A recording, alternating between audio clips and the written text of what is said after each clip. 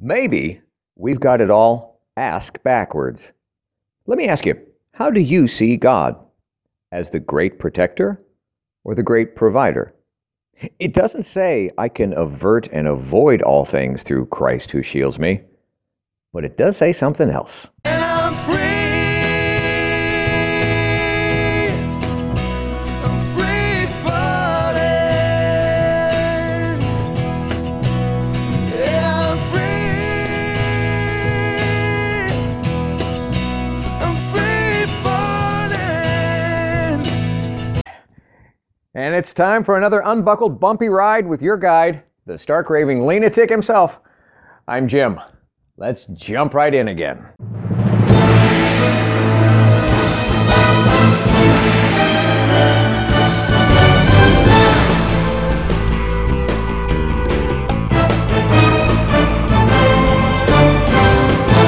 Welcome to my podcast based on my brand new book, available on Amazon, Live Life Lean, L-E-A-N. It's a year-long guide to gratitude and our daily grind. The book that combines some timeless wisdom from a whole lot of the world's wiser people with the reflections, reactions, and wisecracks of the guide's author, me. And it guides you, the reader, through the simplest system for a happy, healthy, authentic, and genuinely grateful everyday experience. I urge you to get the book. Of course I do. I wrote it. It's either at Amazon or at my website, ampurage.com. A-M-M-P-U-R-A-G-E. But even without it, let's make next week better than last, our next year better than the past, and get started now with today's episode of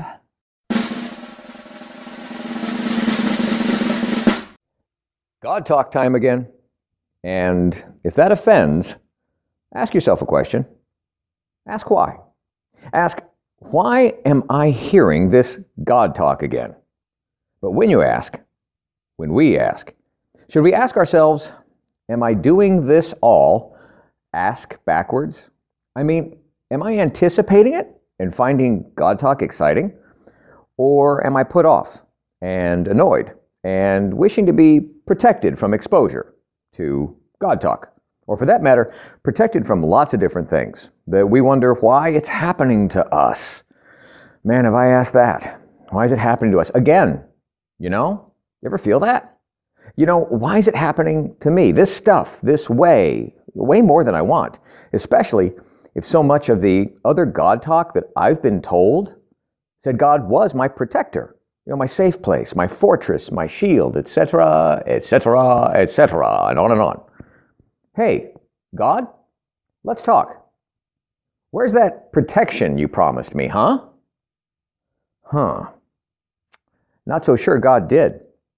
That when God talked, what God said as protect, at least, the way some folks figure it to feel like, not sure that's what was said. Because if I'm going to trust someone to protect me, well, then I'm going to expect them to take control. This idea that God is in control, quote unquote, God is in control, it seems like it honors God. Because many folks mistakenly think that absolute control over everything at every moment is a fundamental requirement for God to be God, to just be God, for God to do God's job. But that turns folks into powerless and often paralyzed victims instead of powerful, faith-filled followers. The way we were created to be. People ask for protection. I have. And I'm not 100% sure, though, that they really know what that's going to entail.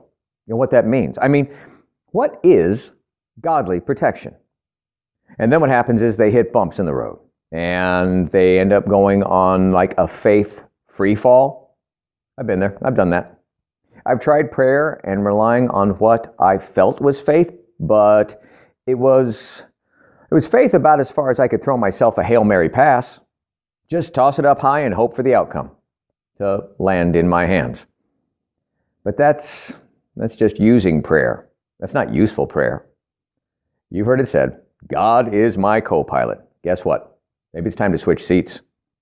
And ask yourself, is prayer being used as your steering wheel or your spare tire? Where you're trying to control things or what's going to help you in an unforeseen emergency. I mean, most folks don't prey, P-R-A-Y, pray, as much as they beg that they don't fall prey, P-R-E-Y, fall prey to particular outcomes. Do you ask God to protect you from things or to provide you the power for things? Problem is, gaining power is not video game-like, where you push a button and power up. No, you got to go through what you can't do to become the you that can do what you can't do. And you know who upstairs? You know who knows what you got to go through to be able to do what you're asking you know who to protect you through, or to empower you to do. Doobie-doobie-doo again. Doobie-doo. It's really what it is. Doobie-doobie-doo. It's really what it is. It's a balance back and forth of what we do and who we profess to be as we expect things to happen, and what we're willing to do in faith, and who we label God to be, and what we expect God to do. Get it? Do, be. It's doobie. It's like, doobie-doo. I heard it said that, quote, if there is a God, his plan is very similar to someone not having a plan. Don't get offended yet, folks. Maybe that's not too far from the plan. I mean, even those without a specific step-by-step strategy plan of attack and a to-do list, they want a good outcome. They just don't over-plan, don't over-protect. Like a helicopter parent, they don't hyper-intervene. And their plan, if you want to call it that, is to set good things in motion and trust to see what you do with it. A quote, "For I know the plans I have for you, plans not to harm you, but to bless you, plans to prosper you, give you hope and a future." Yeah, look that one up. Be a great place to find it. So, before you look it up, how do you see God in your future? Protector, provider, or expectations of being a preventer? Honestly, the Bible does reference the protection of God, but do we humans, we want to see God's protection? Do we want to see it as like a magic force field that keeps us from facing heavy-ass harm? Yes, God has the power to prevent any evil or destruction, but is he supposed to? And did he even ever promise to? We've got to remember that we live in a fallen world where we have free will. It's kind of a free fallen world. Thank you, Tom Petty. Fallen and free will. We have free will, and so does God. Recent conversation with someone, had this talk with somebody, the subject of grace came up. Actually, he brought it up. And mentioned that they'd had a previous conversation with somebody in the past who'd asked them this question about grace. And he said that anyways. He said that he saw grace as eternal and infinite because God is everywhere. And grace comes from God, wherever he is.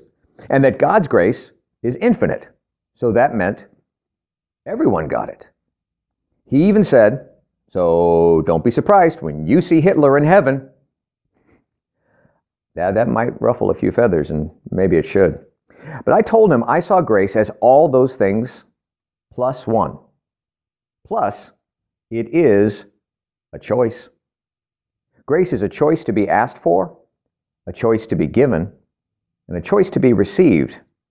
And that unless choosing grace, the giving and the receiving was a choice, then grace was not part of free will. It would be a default. And that approach was faulty coming from someone who believed in free will, some God who actually created free will.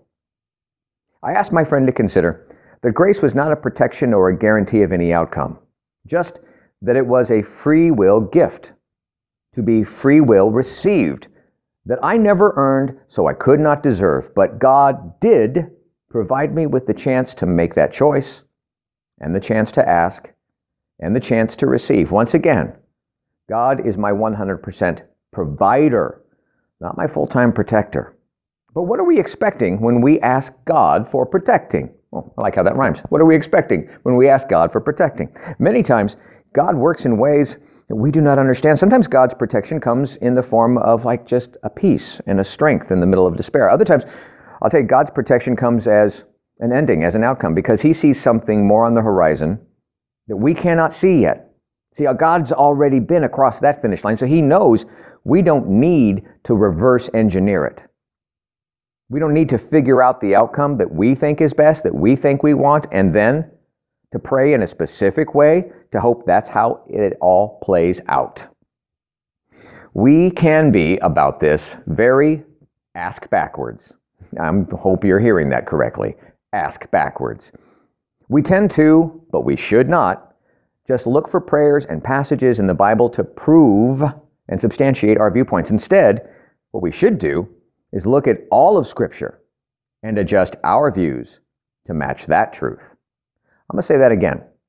We are ask backwards if we tend to just look for prayers and passages in the Bible to prove our viewpoints. Instead, we should look at all of Scripture and adjust our views to match its truth. And the Bible does not have a lockdown on God anyways. I mean, it is, after all, just what it kind of stands for. Bible, B-I-B-L-E, basic instructions before leaving Earth. There's lots of out of the good book, out of the box perspectives on God, our protector, and God, provider. Voltaire once said, "May God defend me from my friends. I can defend myself from my enemies." It's kind of a quirky quote that is similar and mirrors something that I read. It says, "I told God to protect me from my enemies, and I started losing friends." They're close sometimes, aren't they? The Bible tells us to love our neighbors and also to love our enemies, probably because they are generally, at times, the same people. Ouch. But what about the saints who walk on earth? You mean like Mother Teresa? She's the one who said, "I know God will not give me anything I can't handle. I just wish that he didn't trust me so much." Well, I'm glad Mother Teresa said it, because the book never said that. It never said God won't give you more than you can handle. It just said you can do all things through God, but you get to be the doer. Get to be the doer. Doer. Circling back. So instead, I read the other book to search, to hunt, and peck for examples of provide, prevent, and protect. I went to Webster's. And the essential meaning, according to Webster's, of protect is to keep someone or something from being harmed or lost, etc. Such as, give an example, he had no raincoat to protect from getting drenched. And Webster's said the essential meaning of provide, to make adequate preparation for a possible event, such as they allowed and provided new qualifications that must provide for changes in technology. That's what Webster said. But Webster's also said there's an essential meaning of the word prevent, which was to keep something from happening or arising. Bing, bing, bing, bing, bing. But Webster's didn't have the bing, bing, bing thing. And their example was that an action must be taken to prevent further accidents. Is that what we're really sometimes asking from God? Prevention versus protection. Prevention generally comes before protection, and it is meant to avert the threat before it occurs, before it happens, before it enters our radar. Protection is the next step after that, and usually it takes over if prevention fails. Protection is a combination of security equipping and safety procedures that we use to defend against and eliminate threats. Prevention is preventing from an exposure to or experiencing something that's more, when we expect prevention, we're really expecting more of an intervention than protection. See, what helps the outcome through the scary stuff is going to be accepting that there need to be scary times and scary stuff in order for us to receive God's protection, not prevention. For God to do God's job, which, by the way, it's God's job description. He wrote it, not us. It's not our place to tell God how well he's doing his job. That's what happened in the book of Job, but that is a whole nother episode. But I looked, and I didn't see much about God the intervener, God the preventer, God the protector, yes. God the provider, heavens, yes. Heavens, yes. And you know me, normally I just said, hell yes. But this time, I tried to do what hopefully God would want me to. Not so much intervene and prevent you from hearing the word hell, being exposed to the awareness of hell, but instead provide you with an alternative option and choice. Heavens, yes. And now more words of wisdom to wow your socks off from the Live Life Lean Guide itself. Today's entry from page 342. The expert said, I declare to you that woman must not depend upon the protection of man, but must be taught to protect herself, and there I take my stand. That was Susan B. Anthony. Wow. And the guide's point of view on this? I remember a gal who said that every woman deserves a hero, so she should best get busy learning to become one. What do you think about this? Using the Live Life Lean Guided system, what have you learned recently that's new? What have you earned? Wasn't just easily handed out to you. Where are you adding to the world that's not only about you? Now reflect on all this, respect it. Be grateful for all of that. Before you navigate someplace next, please like, subscribe, and share to show you care. Thank you for listening. I hope you're enjoying your copy of the Live Life Lean, L-E-A-N guide. Enjoying it almost as much as I did creating it. And if you don't have a copy yet, go on over to amperage.com or Amazon and get started today experiencing the amazing power of knowing every day is literally yours to be grateful about. And you need never feel unfulfilled again. I'm Jim Hall. And until next time, good health, God bless. And now, go get a little dirty learning something new. Earning what's not given to you. Adding to this crazy world that we share. And navigating your way to something new and next.